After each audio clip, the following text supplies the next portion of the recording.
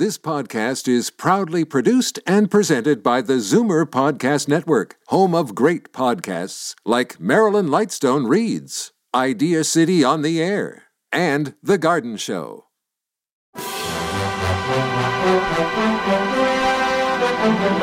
It's Zoomer Radio's Theater of the Mind with Frank Proctor. Open your mind as we fill your head with amazing thrills, chills, and laughs.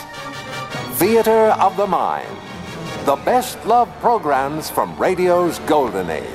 Only on Zoomer Radio. Now, here is your master storyteller, Frank Proctor. Well, thank you, and welcome to the show. Well, tonight, let's go all the way back to the year I was born, 1942. Shocking, isn't it? I had no idea, of course, that when my mother was changing my diapers back then, radio audiences in North America were having a crap scared out of them by a mysterious voice, that of the Whistler. Well, today, with all the abilities provided by special effects, it's kind of hard to conceive that thousands of people would have their hair on the back of their neck standing up just from a voice claiming to have the ability to make himself invisible by clouding men's minds. The power is learned from a trip to the Far East. Each episode of The Whistler began with the sound of footsteps and a person whistling. The Saint radio series with Vincent Price used a similar opening. The haunting signature theme was composed by Wilbur Hatch and featured Dorothy Roberts whistling with an orchestra. A character known only as the Whistler was the host and narrator of the tales, which focused on crime and fate and often would taunt the characters. Stories followed a formula in which a person's criminal acts were typically undone, either by an overlooked but important detail by the criminal's own stupidity. An ironic ending, often grim, was the key feature from each episode. Bill Foreman had the title role of the Whistler for the longest period of time. Others who portrayed the Whistler at various times, Gale Gordon. You're familiar with his voice from the radio show Our Miss Brooks, where he played Osgood Conklin, the principal. And the announcer for the Whistler as well, the Bickersons, and later Marv Miller, the actor who portrayed Michael Anthony on TV's The Millionaire. Anyway, tonight's Whistler episode is entitled Urge to Kill. Wait a minute. Have you heard the strange tales of the Whistler?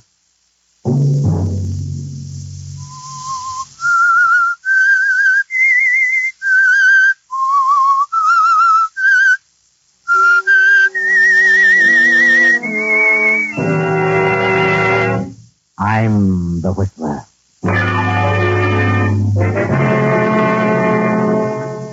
I get a terrible feeling of depression. And then this awful urge comes upon me. The urge to hurt someone. The urge to inflict pain. The urge to kill. Another Sunday night, and again CBS presents The Whistler. I, the Whistler, know many things, for I walk by night. I know many strange tales, many secrets hidden in the hearts of men and women who have stepped into the shadows. I know the nameless terrors of which they dare not speak. And so I tell you tonight the unusual tale, the urge to kill. Henry Drake sits in his big office staring out over the smoking stacks of his busy factory. Production is at its peak. The demands of the past year have brought untold problems to his desk and placed heavy loads on his shoulders. Henry Drake and his partner, Philip Putnam, had started this factory 5 years ago and built it into a smooth-running, highly profitable organization. Now the added demands of war have more than trebled the production and the worries as well. Phil had put up most of the money, and Henry the brains. It was Henry who always had to make the decisions. But now something is happening to Henry. He is beginning to slip. His memory is playing tricks on him. Good morning, Mr. Drake. Oh. Good morning, Ethel. Mr. Putnam wants to know if you studied those contracts last night. Contract? What contract? Why, the ones he gave you last night. You said you'd take them home. They must be signed by noon. Contract? Why, I don't know what you're talking about. When did Phil give me any contract? What? Just before you left last evening. Well, That's funny. Don't you remember? What? Remember? Well, yes. Yes, I do remember now. Yes, of course. Well, may I have them? Well, let me see. What on earth did I do with them? Oh, tell Mr. Putnam to step in here. Yes, Mr. Drake. Mr. Drake would like to see you, Mr. Putnam. I'll be right in. I'll ring if I need you, Ethel. All right. Good morning, Henry. What's up? Why, about those contracts you gave me yesterday evening. Just what were they about? What?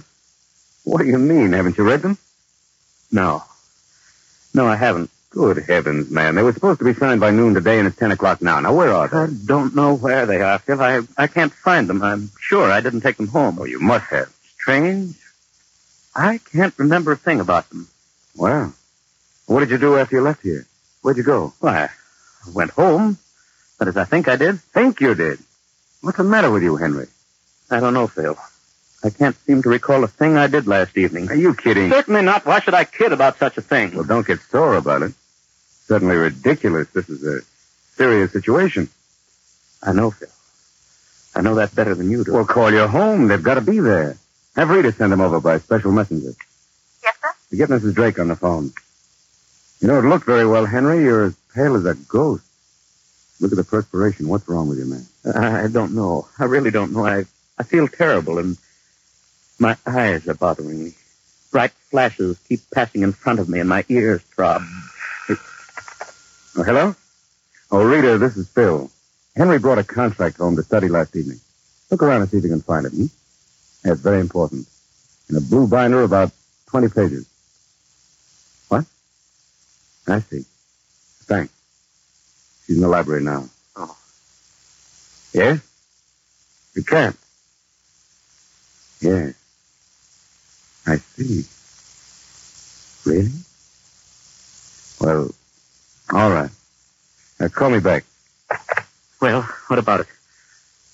You have no idea what happened to you after you left here last evening at 6? Did I leave at 6? Certainly. So did I. She said you didn't come home for dinner. She decided to go to the opera. And when she came back at 12, you didn't come in until 1. Said your shoes and trousers were all covered with mud. You went straight to bed. Was it raining last night? Of course it was. I don't remember that. Rita's going to look in the coat and suit you were wearing last night. She'll call me back. What on earth is happening to me? Where could I have gone? Yes? Yes, Rita. Well, you couldn't. I see. Very well, thanks. Goodbye. Not a trace of the contract. Now what? Phil, I've got to tell you this. This isn't the first time this has happened. It's been going on for weeks. About twice every week, a terrible depression comes over me, and then when I wake up, I can't for the life of me remember what happened the night before. Well, maybe the strain has been too much. You better see a doctor at once, Henry. Oh, I know I should, but I'm afraid to. Why? I'm afraid of what he might tell me. Oh, nonsense. Go and see a doctor right now. I'll go down to your place and search it from top to bottom. Very well, Phil. I'll go now. I'll be back as soon as I can.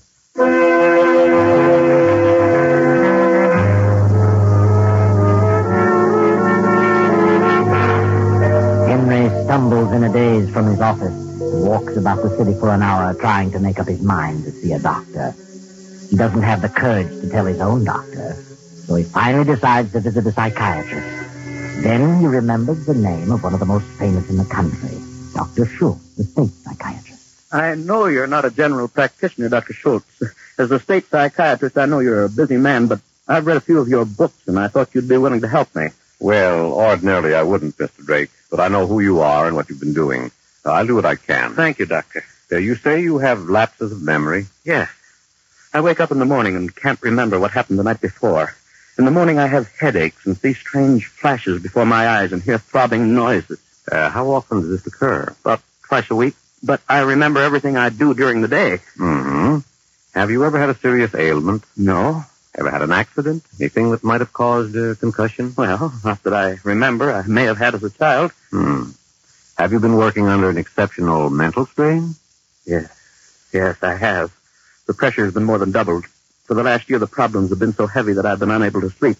I've studied them until dawn, until finally I was unable to remember them. You don't go to sleep easily. No, not till very late. From all appearances, I wander about until 1 o'clock in the morning. Where, I don't know. You're married? Yes, What does your wife think of your strange behavior? Well, naturally, she doesn't like it. She says I walk in and go to bed without saying a word. So now she doesn't even ask where I've been. Are you and your wife incompatible? Well, somewhat. Have you ever been interested in another woman? I have not. Any children? No. Have you ever been caught in a predicament where you were forced to do something dishonest in order to escape a severe penalty? Well, what do you mean? Well, I'll put it another way. Do you fear anything or anybody? No. Do you hate anything or anybody? Yes. Lately, I dislike my work, my business, intensely. Why? I don't know why. Maybe I've had too much of it. Who is closest to you in your work? Well, I have a partner, and we have a secretary. And who are they? My partner is Philip Putnam. My secretary is Ethel Watson. Oh, you both have the same secretary? Yes. That way we keep things more orderly. Could you get along without her? Oh, I never thought of it. She's very capable, but I suppose I could get along without her. Does your partner have as much responsibility in the business as you? I do most of the mental work. You resent that? You mean, do I think he should take more responsibility? Yes, I do. But he isn't capable. Plays golf and takes days off at a time. Yes, I do resent that. I know nothing can be done about it. Is your partner married? No. For a while, I thought he and our secretary were growing fond of each other, but in the last few months, it seems to have cooled. Are your financial affairs in order? Exceptionally so, never better. Are you worried about the outcome of the war? Well, no more than anyone else. I realize it'll keep every nose to the grindstone. Do you drink? Oh, I'm temperate. Probably a little more of late. Never took narcotics? No. I've tried sleeping tablets, but they did me no good. I see.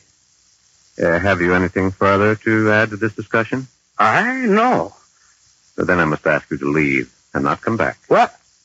Well, what do you mean, Doctor? Just that. Leave and don't come back until you decide to tell me the truth. But I've been telling you everything I know. No, you haven't. There's something you've been withholding. Good day. Wait a minute. What are you trying to say? I'm not trying to say anything. I've told you that you're holding something back, some fear that you don't want known. But if you want me to help you, you have to divulge everything. All right. I thought maybe you could help me without my telling, but...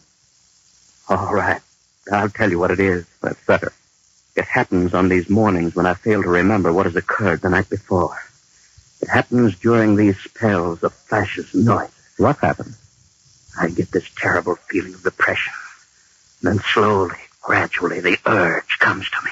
The urge to what? The urge to hurt someone. The urge to inflict pain, inflict injury on someone. On whom? Anyone. Any person who comes into my mind. Anyone I see or think about. The waitress in the cafe, my secretary, my chauffeur, my wife, my partner, a laborer. Anyone.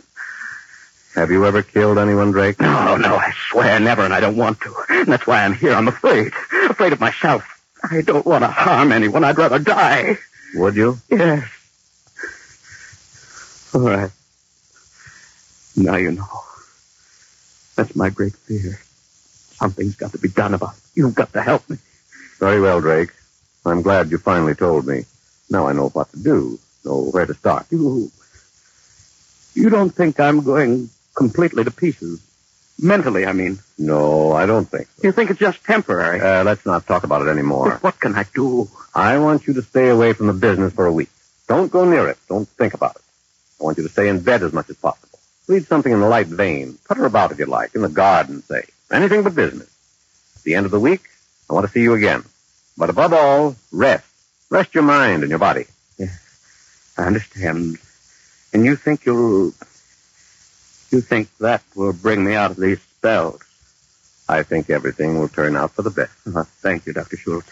I appreciate all this, and I'll see you in a week. Goodbye, Mr. Drake. Hey, Miss Burton. Yes, Dr. Schultz. Did you take down that interview, Miss Burton? Yes, Doctor. I made a recording of it. Thank you.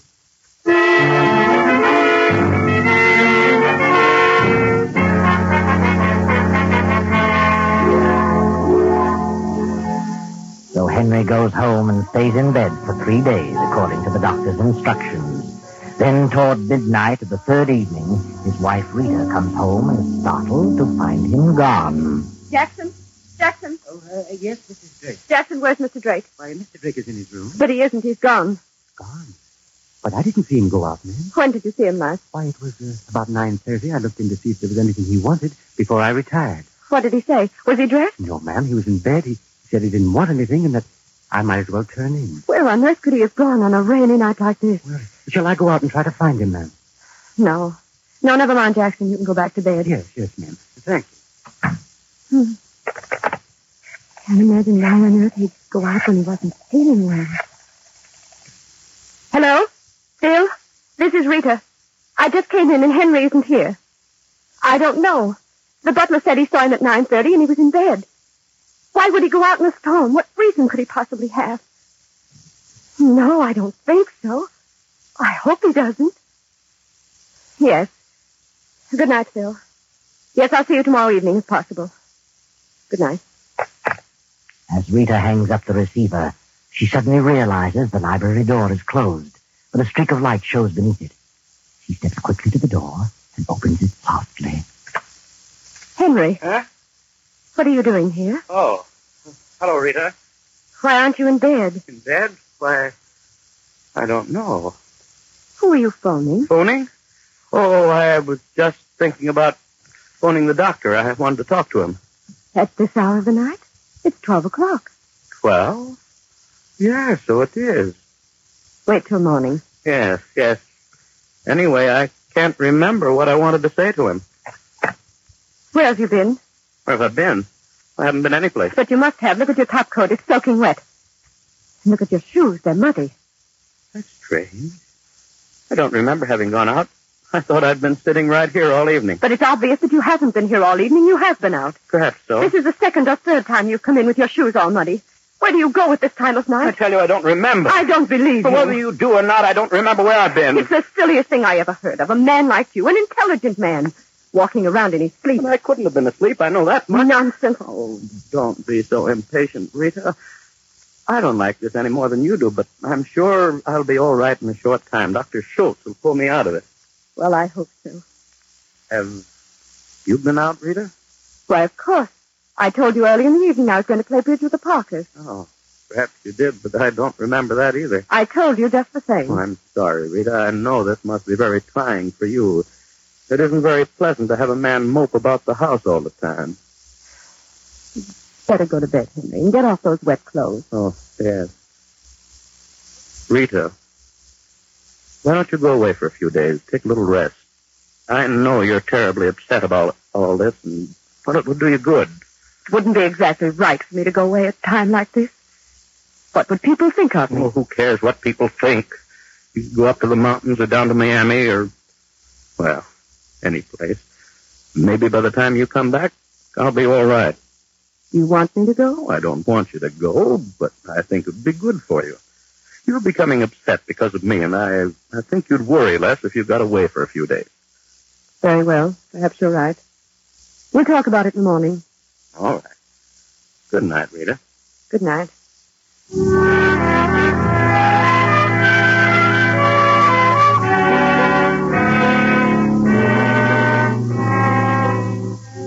Henry sits for a while, staring at the telephone, then gets up slowly and shuffles up the steps to his room. He pauses for a few moments before Rita's door, then goes on to his own room and goes to bed. The storm continues in its fury, and from his kennel in the backyard, Duke, Rita's Airedale, begins to howl.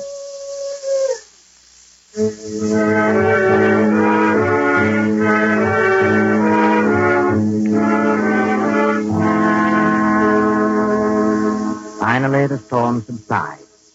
Morning comes, and Henry joins Rita at breakfast. What's the matter, Henry? You haven't eaten a bite. No, I'm not hungry. I don't feel at all well this morning. You do look pale. I've never seen you so haggard. No? What's the matter with your hands? My hands? Well, yes, you keep staring at them and flexing your fingers. Oh, I don't know. You seem to... It feels like rheumatism. Have some coffee. Yes, I believe I will. Here you are. Oh, good heavens. All over the floor. Oh, sorry. I just seem to have no grip. It's getting bad. I can't even hold on to a cup. Rita. Rita, what have you decided about that trip? I wish you'd take a few days' vacation. Oh, you sound as though you want to get rid of me. I'm only thinking of you. Very well, if you insist. I'll go up to the mountain place. Maybe it'll do us both some good. Mrs. Jackson! Mrs. Jackson! Jackson, what on earth are you so excited about? Something terrible has happened. Terrible? What do you mean? I don't know how to tell you. It's Oh, awful. what are you trying to say? It's Duke, your Airedale. Well, what's happened to him? He's dead. I just went out to the kennel to unhook his chain, and there he was, ma'am. Oh, good heavens. Well, what happened to him? He's been strangled. There he was beside his house, and his tongue sticking way out. Oh, it's awful, ma'am. Strangled? But why? Oh, well, maybe he got tangled up in his chain, but it didn't appear so, ma'am. Somebody did it deliberately. Oh, the poor fellow. I can't imagine such a thing. Wait a minute, Rita. I wouldn't go out there. Oh, but I must. Please don't. It'll just upset you. Please don't go. Very well. But, I'm just sick all over. Now, Rita, I know how you feel, and it's a shame. Jackson, tell the maid to pack Mrs. Drake's things. She's going to the mountains for a few days.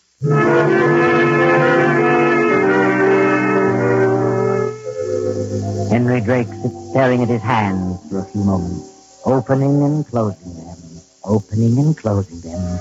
Then suddenly he leaves the house and rushes to Dr. Schultz's office. What is wrong with you, Drake? You were to come here the day after tomorrow. I had to see you, Doctor. Something terrible has happened. No. Just calm down. Take it easy. Sit down, Drake. It happened in the night. What happened? Duke, my wife's dog. He was killed last night. Killed? Well, how did that happen? He was strangled, choked to death. Well, who did it? I must have done it. You? Oh, come now. What makes you think that? I can't remember a thing about it. I can remember nothing of last night, but I must have done it because of my hands. What's wrong with your hands? They hurt. The muscles are terribly sore, as though I'd been doing something strenuous. I see. And look at this mark on my thumb. It's a long cut, as though something sharp dragged across it. You mean like a tooth? Yes. Why not? A dog's tooth. Certainly does. You really think you killed the dog? What do you think, Doctor? Well, I suppose it's possible, but there's no proof. Could be coincidental. I don't think so. I must have done it. He never disturbed the neighbors that I know of. Did you like the dog? Why, of course. I was very fond of him. Don't you see what this means? I've been afraid of something like this. Heaven knows what else I've done when I've been in these lapses. You've got to do something for me. Drake, I'm going to have to put you through all the tests. It'll take some time, but I think we can get at the root of your trouble. Do anything you say. We'll start right now. Miss Burton, get Dr. Fenton. I want him to assist me in a complete examination. Yes, Dr. Schultz.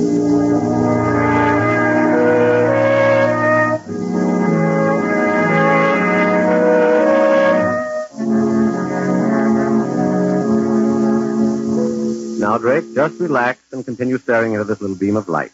We want you to answer these questions as quickly as possible. Yes. You're crossing a street. An automobile suddenly bears down upon you, you see? Yes. In an effort to save yourself, you jump out of the way. Yes. You jump forward or backward? Why, backward? Why? I can jump backward quicker than I can forward. Repeat after me as rapidly as possible. 1, 2, 3, 5, 6, 8, 9. 1, 2, 3, 4, 5, 6, 7, 9. You have no children? No. But you are married? Yes. Suppose you had a child. You come home at night and discover your house is on fire. Your wife and child are alone, asleep on the second floor.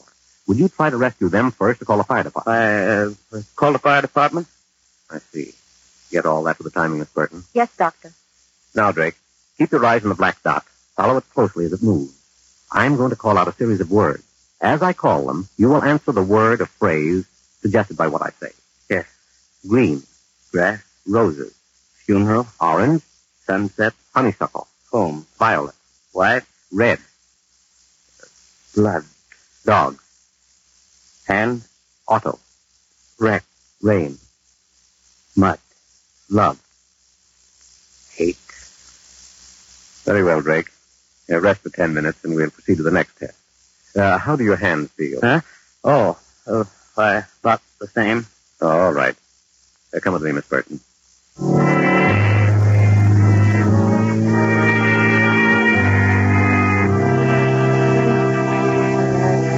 So on through the day, at various intervals, the psychiatrist continues his examination. And finally, Drake goes home completely exhausted. For an hour or two, he dozes in the library. And about 9:30, Jackson, the butler, steps into the room. Beg pardon, sir. Huh? Oh, where have you been, Jackson? Why, no one was here, sir. I went over to visit my brother for a few hours. Where's Mrs. Drake? Why, she's going to Miami for a few days, sir. Said to tell you she thought she'd better go today. Took the 6 o'clock train this evening. Oh, I see. Anything you want, sir? No, you can turn in if you like. Yes. Thank you, sir. Good night. All right. Henry sits staring into the dark for almost an hour. Then slowly he rises, as if in a daze, puts on his hat and coat, slips out of the house, and starts to walk about in the night. Finally, he comes to an apartment house, climbs to the top floor, and knocks on the door. Henry, what are you doing here? I want to talk to you, Phil. Oh, come in. What's the matter with you? Sit down. I don't want to sit down. Just as you like. What do you want to talk about? You have your bags packed. Are you going someplace? Why, yes. I'm driving down to Boston for a week on business. On business? Yes, on business. I tried to reach you today, but was unable to. What on earth's wrong with you? What are you staring at? You sure you're going to Boston? Certainly I'm sure. What are you laughing about? You aren't going to Boston. I know where you're going. I tell you, I'm going to Boston. I don't believe you. What are you talking about? Rita's gone to Miami. Why don't you go to Miami, too? Wouldn't you like that better? I think that'd be very jolly. For heaven's sake, stop this nonsense. Is Rita here? Certainly not. Why should she be here? I wonder. Couldn't you think of any reason? I think you're out of your mind. Do you? Really? You certainly act like it. Oh, but I'm not. I'm perfectly sane. Oh, crazy people think they're safe. Maybe I am crazy, but I don't feel crazy. I'm perfectly normal. You better go home. You're in no condition to be wandering around. Where's Rita? I don't know where Rita is. She hasn't been here? No. You're lying, Phil. She has been here. That's ridiculous. Look, here in the ashtray, one of Rita's special-made cigarettes. Why, I put that there. I thought I'd try them. Really? When did you take to using lipstick, Phil? All right. She was here, but she left to catch a train at 6 o'clock. And you'll catch the next one, is that it? She came here to talk about you. She's terribly upset about your condition. She thinks... Well, What does she think? she's become afraid of you. Oh, has she? And what caused that? Well, why wouldn't she be upset? You've been acting like a lunatic. She thinks you killed her dog. Did you? I don't remember. Maybe I did.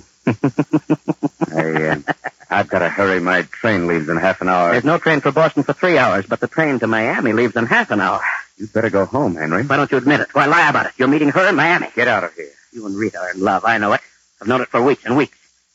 Last night I found out for sure. You're crazy. Maybe I am. But I heard you both talking on the phone. She didn't know I was listening in on the extension in the library. I heard you agree to meet at a certain time. That's what I've been waiting for. Now I know. All right. What of it? The way you've been acting is enough to make any woman dislike you. Oh, so you admit it? Yes. Now get out of here.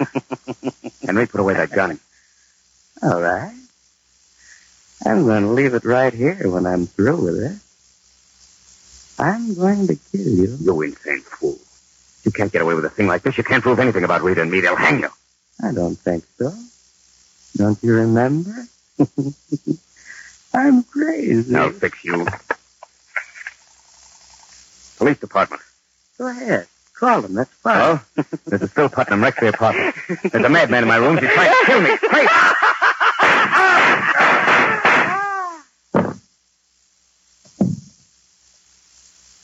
What a shame, Phil. You've missed the train. Well, it's all over, Henry. Sit down now and wait for the police. You won't have any more mental lapses now, will you, Henry? You won't need to. This job, Henry, and very beautifully planned. Everyone knows about your mental lapses, your illness, your desire to harm people. Rita knows about the dog. Your secretary knows about the contract. And most important of all, Dr. Schultz knows that you've been suffering from a mental disorder for weeks. Oh, there'll be a trial. Your plea will be insanity. You'll go away for a while. And all of a sudden you'll be cured and walk out a free man. Now we're in the courtroom. Dr. Schultz, the psychiatrist, is speaking. Mr. Drake came to me with his troubles some weeks ago. Later, Dr. Fenton and I psychoanalyzed him thoroughly. Here is a signed statement of our findings at that time, attached to our findings as of yesterday. Henry Drake was then, and is now, absolutely sane. The whole thing was a plan to escape the death penalty for premeditated murder.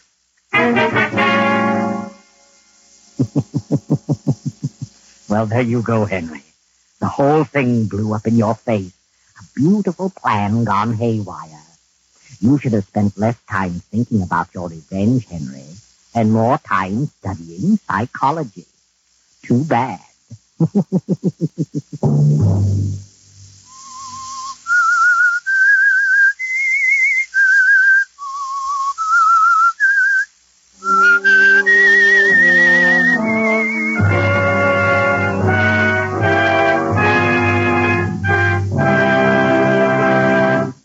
CBS has presented The Whistler.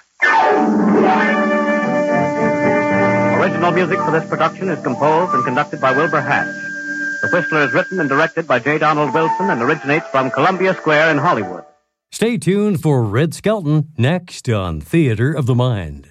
Time now to see what wacky character will emerge tonight on the Red Skelton Show. The episode's entitled Junior's Camping Trip. Well, there's a hint. Ladies and gentlemen, the following program was prepared for you. We hope you're prepared for it.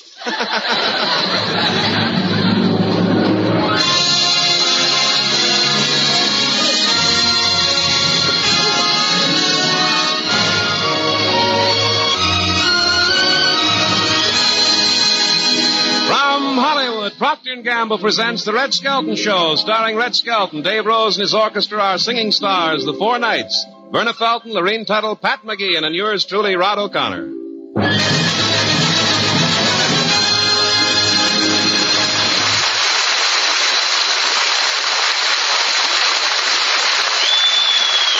Yes, it's the Red Skelton Show, brought to you by Tide, Procter & Gamble's amazing new discovery for your whole family wash.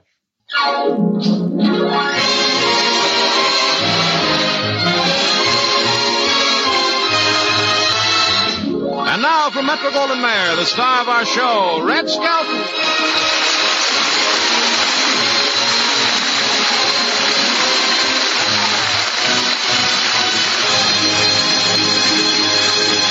Thank you very much, and good evening, ladies and gentlemen. How are you, O'Connor? How are you, Skelton? I'm a little tired, and I've been up all night. What doing? Guarding my gas tank. I'll be up all night tonight, too. But why are you going to stay up all night tonight? You're out of gas now. I know, but I look silly siphoning in the daytime. No kidding, I rode down here tonight on the bus. Boy, was that thing crowded. They were in there like sardines. Really? Huh? Really? Yeah, everybody got off with a fishy stare. He asked me how I'm fixed for gas. How are you fixed for gas? Okay, but it's my own fault. Everybody tells me I eat too fast.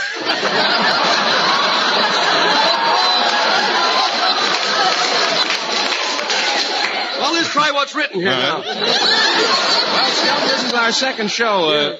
Tell me, were you as nervous as you were last week? Am I as nervous? No, I wasn't too nervous last week. Well, tell me you weren't nervous. Before the show, I said, let me shake your hand. You said, why? It's doing okay, but... See, I told him not to go to a cheap dentist. It happens every time. He's not kidding you. I was nervous. No kidding. I was so nervous last week, I put my hand on the dressing room table and I got an answer from the spirit world. So you did all right on the Life of Riley program that follows us, too. Yeah, you know, this is a nice setup on Friday night. Mm-hmm. If our show dies, Digger O'Dell, the friendly undertaker, comes in. Sorry I said that. Well, I'd like to say it's good to be working with you again, Red. Thanks, Rod. I'd like to say it's good to be working with you again. Mm-hmm. Now that we've said what's written here, I'd like to say it's good to be eating again. Well, Red, last week you started to tell me about your vacation. Yeah. Tell me, did you do any horseback riding? Oh, yeah, that's wonderful. Of a morning you get on the horse and you leave the dirty old smoky city. You ride all day and you just bounce around till you get to the top of the mountain. And that night you got a beautiful view of the dirty old smoky city. Well, tell me, did your wife Georgia enjoy sleeping out? I'll get killed for that. Do I ask me again? All right. Tell me, did your wife Georgia enjoy sleeping out? She must have. She snored so loud 7 moose answered her.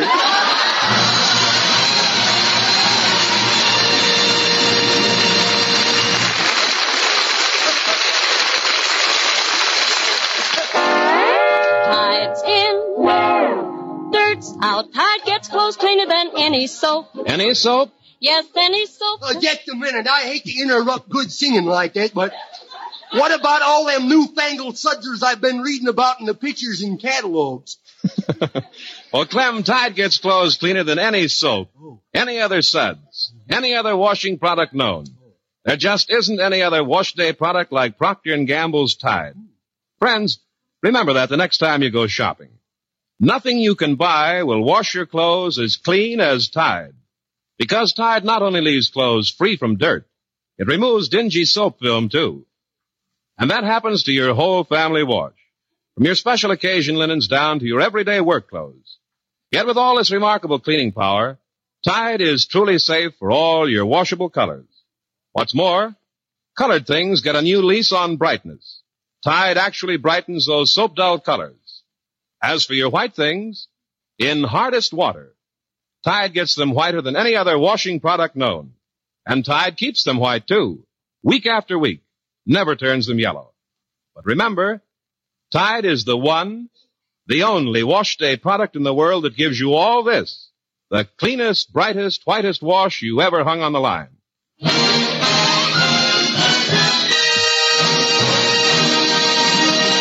Folks, from your reports last week, you all seemed to like the Four Nights, and here they are again to sing St. Louis Blues.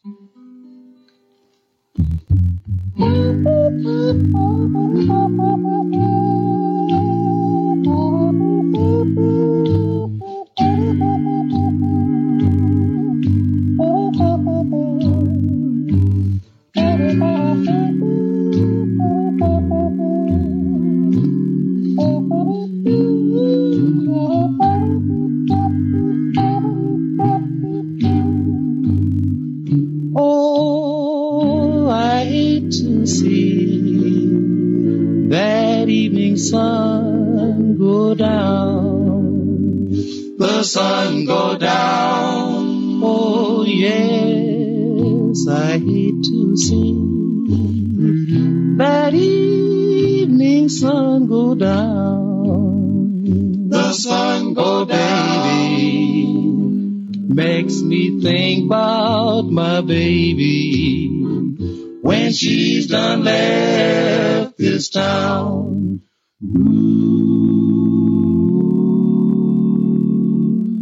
Sent for you yesterday, here you come today. Should do that, you should do that. Sent for you yesterday, here you come today. Shouldn't do that, you shouldn't do that. If you can't do better, might as well just stay away. Should do that, you shouldn't do that.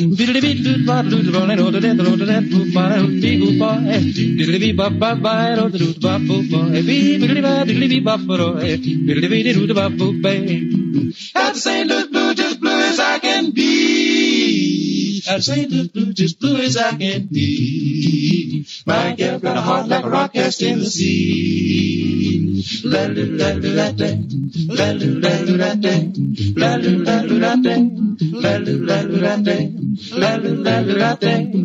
Oh, la la la la la la la.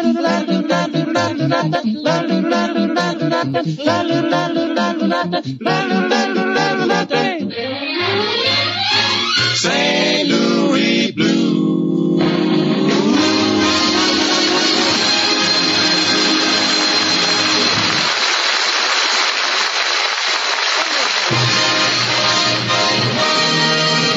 People you'll meet sooner or later. Friends, if you drive a car, sooner or later you'll run into a guy that don't stop for a red light, or vice versa. Don't lose your head, though, 'cause the guy might be one of them Willie Lump Lump fellers.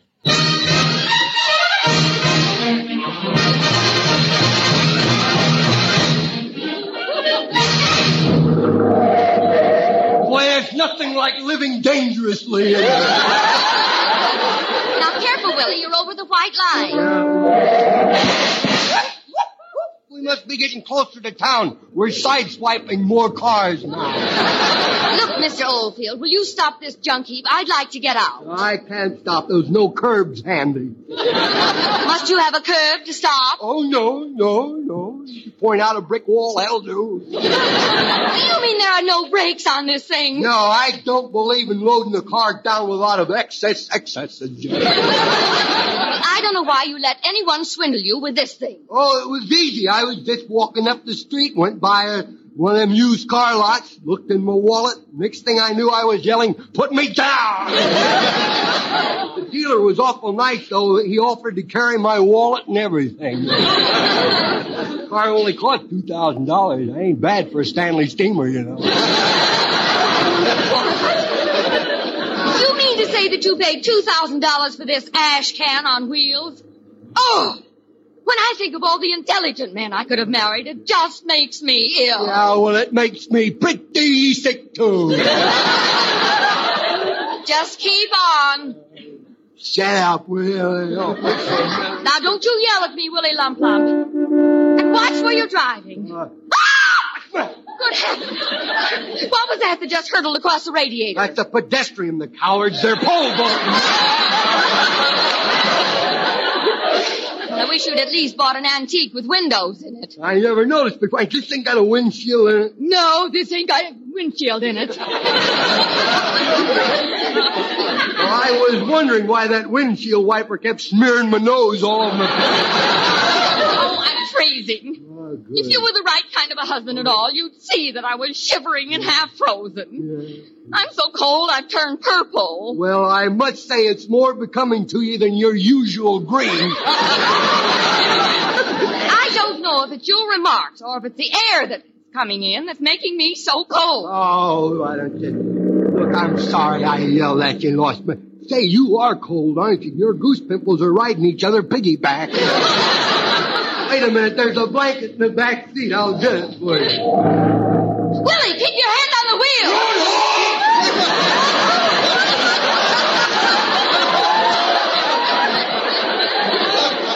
Well, you nearly killed me. I hope you're satisfied. No, I'm not. Can we go around the block and try again?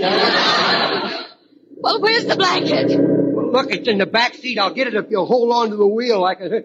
Hey, what's all this junk in the back seat? Oh, how should I know? Just get the blanket. Yeah, I will. Just a minute. I'll turn the page. See what I'm going to do next. Here we go.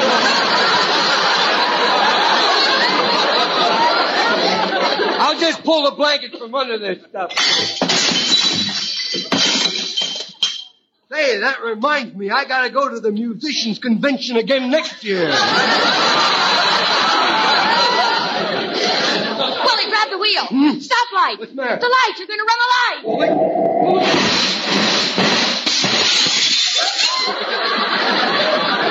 Willie, where are you? In the back seat with a motor. I told you to hold the wheel. I'm holding the wheel, all four of them. Did we hit that other car?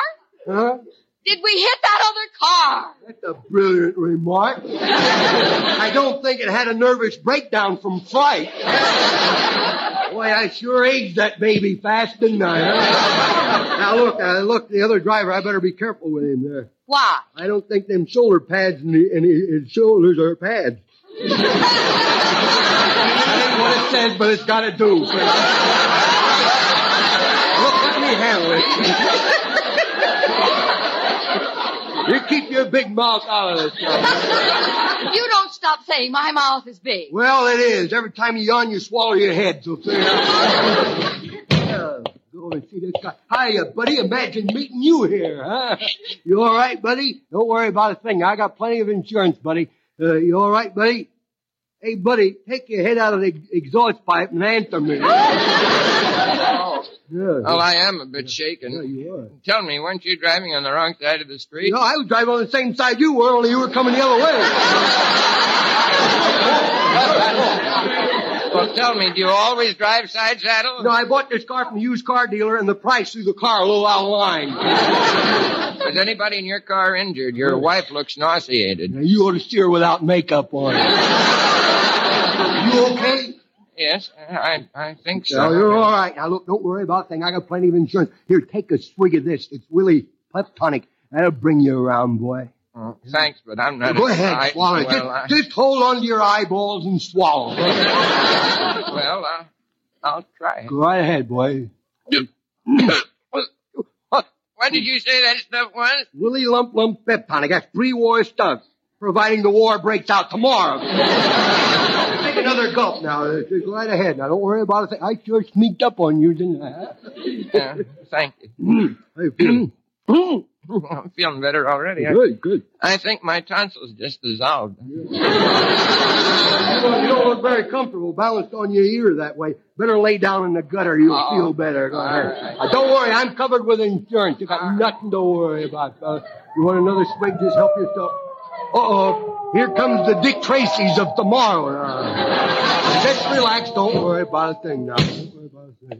Well, looks like you boys were playing leapfrog with your automobile. Yeah. What happened? What happened? Smell that man's breath and ask no more questions.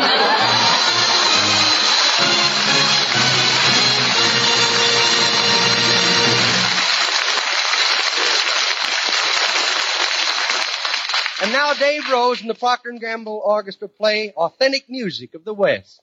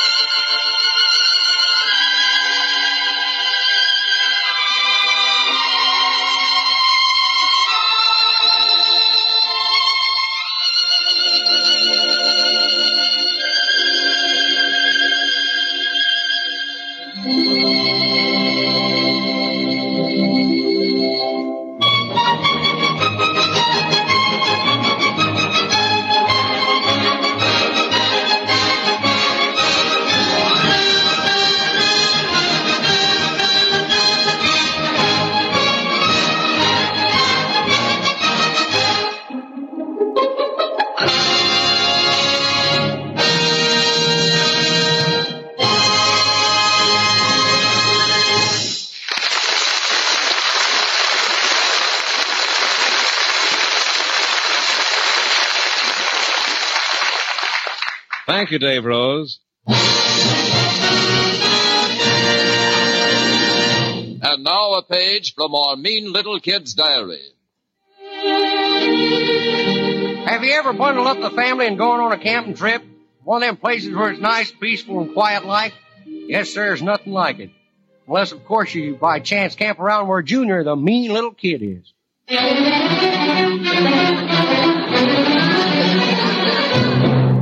Lorene, where's Junior? I don't know. Junior! Junior, where are you? Over here, kiddo. Sitting on the edge of the cliff, dangling my feet. Come here, that's a 16,000-foot drop. Well, wipe the smile off your face, kiddo. I ain't going to fall. Junior? Yeah? Come here to me. What you want, kiddo? Don't you ever do a thing like that again. Why? Why, you could have fallen into that camp in the valley and hurt someone. Yeah. Hey, what we come up here for anyway, huh? I got nice little crib at home and everything. You bring me up in the Junior, you mean you don't enjoy the idea of camping out? No, Why, I don't. child. Someday you'll realize that to get away from the noise of this city and just relax and enjoy the sound of the earth is a rare privilege. Really? Hey, Nemo, did the Indians used to live up here in the woods? Oh, yes, dear. Really? Oh, those must have been the days. You should know. Why? They had no high prices then. Why, if the Indians wanted food, all they had to do was to go out and shoot it. Shoot it? Yes. The woods are full of good things to eat. No kidding. Well, hand me a bow and arrow. I'm going to shoot myself an ice cream cone. Stay right here. Dinner will soon be ready. Oh, what you going to burn tonight, Mom? Now, look, don't insult my cooking. Ah. And Junior, stop scratching. I have to scratch. Why? I'm the only one knows where it is.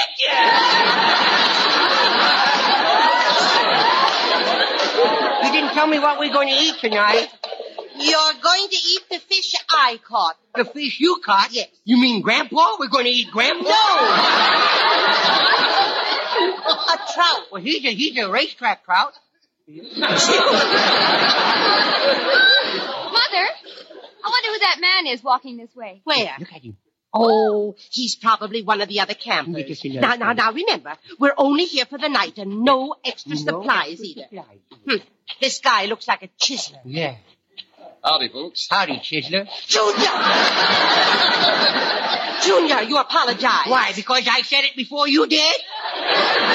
Lady, is this your little boy? Yeah, but I doubt if they'll admit it without a third degree, kiddo. Well, I hate to bother you, but my coffee pot is missing. Well, go out in the woods and shoot yourself one. The woods is for you. We're only here for one night, and I'm sorry, but we only have one coffee pot. And I'm keeping me fishing worms in that. I hate to contradict you, lady, but you have two coffee pots. Now, look, Mr. Brown, Jim Brown. I have that lookout tower up there. Now, what were you saying about us having two coffee pots? Well, I'm very sorry to mention it, but... Don't. Well, I had to take a ride down the trail to check on some careless folks who left the campfire good for me, burning. you'll keep your mouth shut. And then, when I looked through my binoculars, Your what?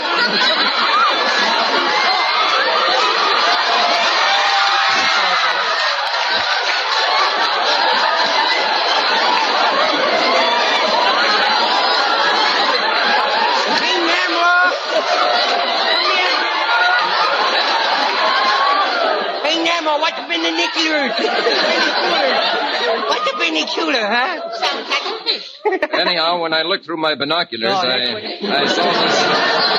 I saw this little boy coming down the ladder out of the lookout tower with my coffee pot. Well, I can't believe Junior would do such a thing.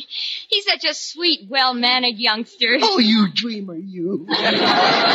Well, how about it, son? Well, how do you know it was me coming down the ladder? How do you know it wasn't some well-dressed bear or something? I'm sure it was. The boy had on a white T-shirt with a skull and crossbones on it. What else he had on? He was also wearing blue jeans. Well, is I wearing anything like that? Sure. Junior, put your clothes back on.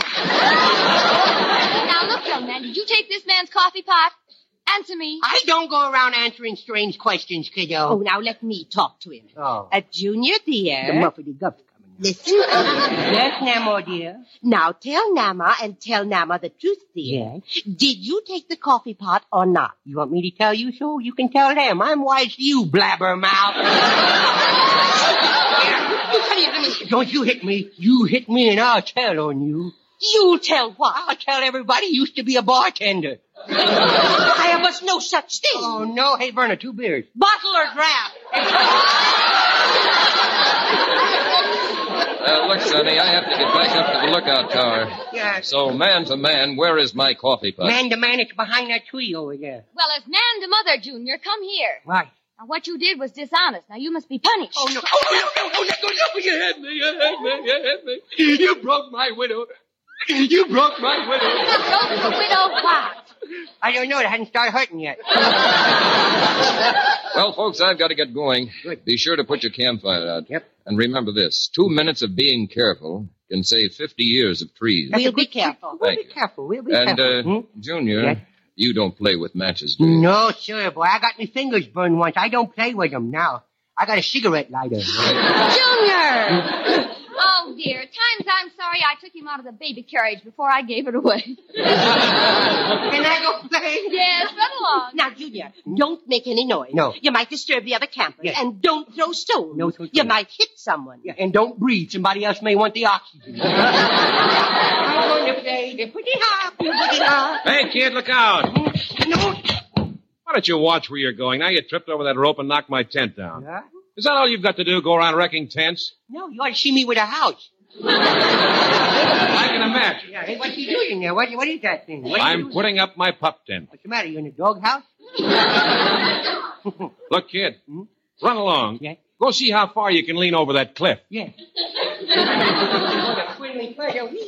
Hippity hop, hippity hop. Oh, yeah. Whoa! What's that? What's behind it? It's a cat. It's a black one. Here, now, don't you cross my path or you'll have bad luck.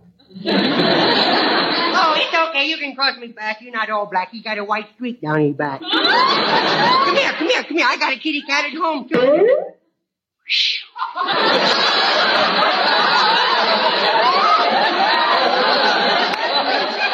Something around here is dead.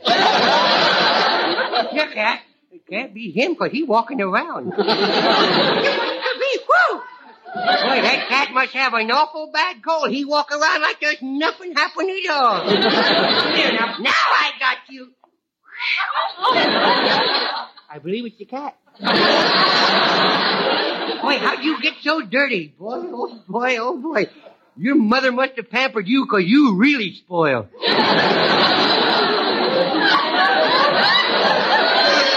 want to show you to Nemo and Mummy. They love you. Oh, look, there's that lookout man. I'll go see if you belong to him. I've already learned one lesson about taking things that don't belong to me. Hey, Mr. Lookout Man, ain't you up a new tower? Well, I just can't quite get up the pep to climb up those steps. Oh. Hey, is this little kitty cat yours? Great! Well, you got up that 500 feet awful quick. I wonder why he don't like kitty cats. Of course, I don't blame him. This cat ain't exactly the type that makes friends easily, you know. The man has his chin up. Come on, I'll introduce you to him, kitty. Come on here. Hiya. Well, I see you finally got your pup tent up. Yeah. Yeah, well, don't you let your pup tent chase my cat. Look, I found a tomcat. Look. Get him away from here. Where you going? You're taking it down for, mister.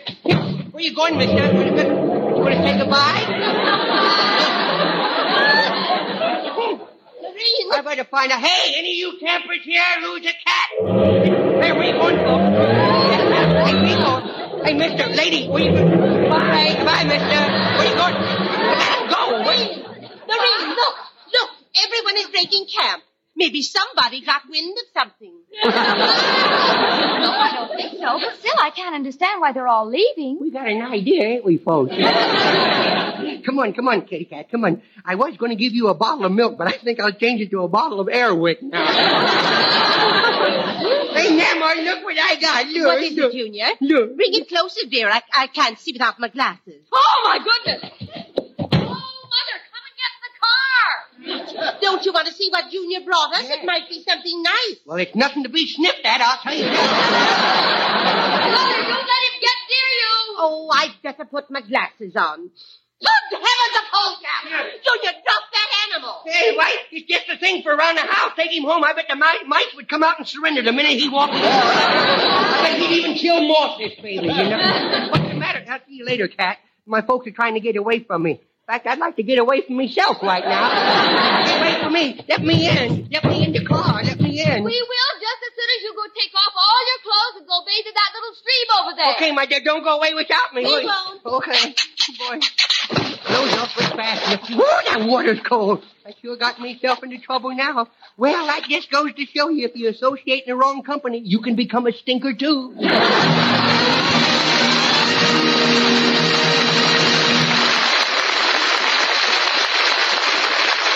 Thanks for being with us tonight. We hope you liked our program well enough to be with us next week. So until next Friday. This is Red Skelton saying thanks for listening and thanks for buying more and more of that Wash Day Miracle Tide.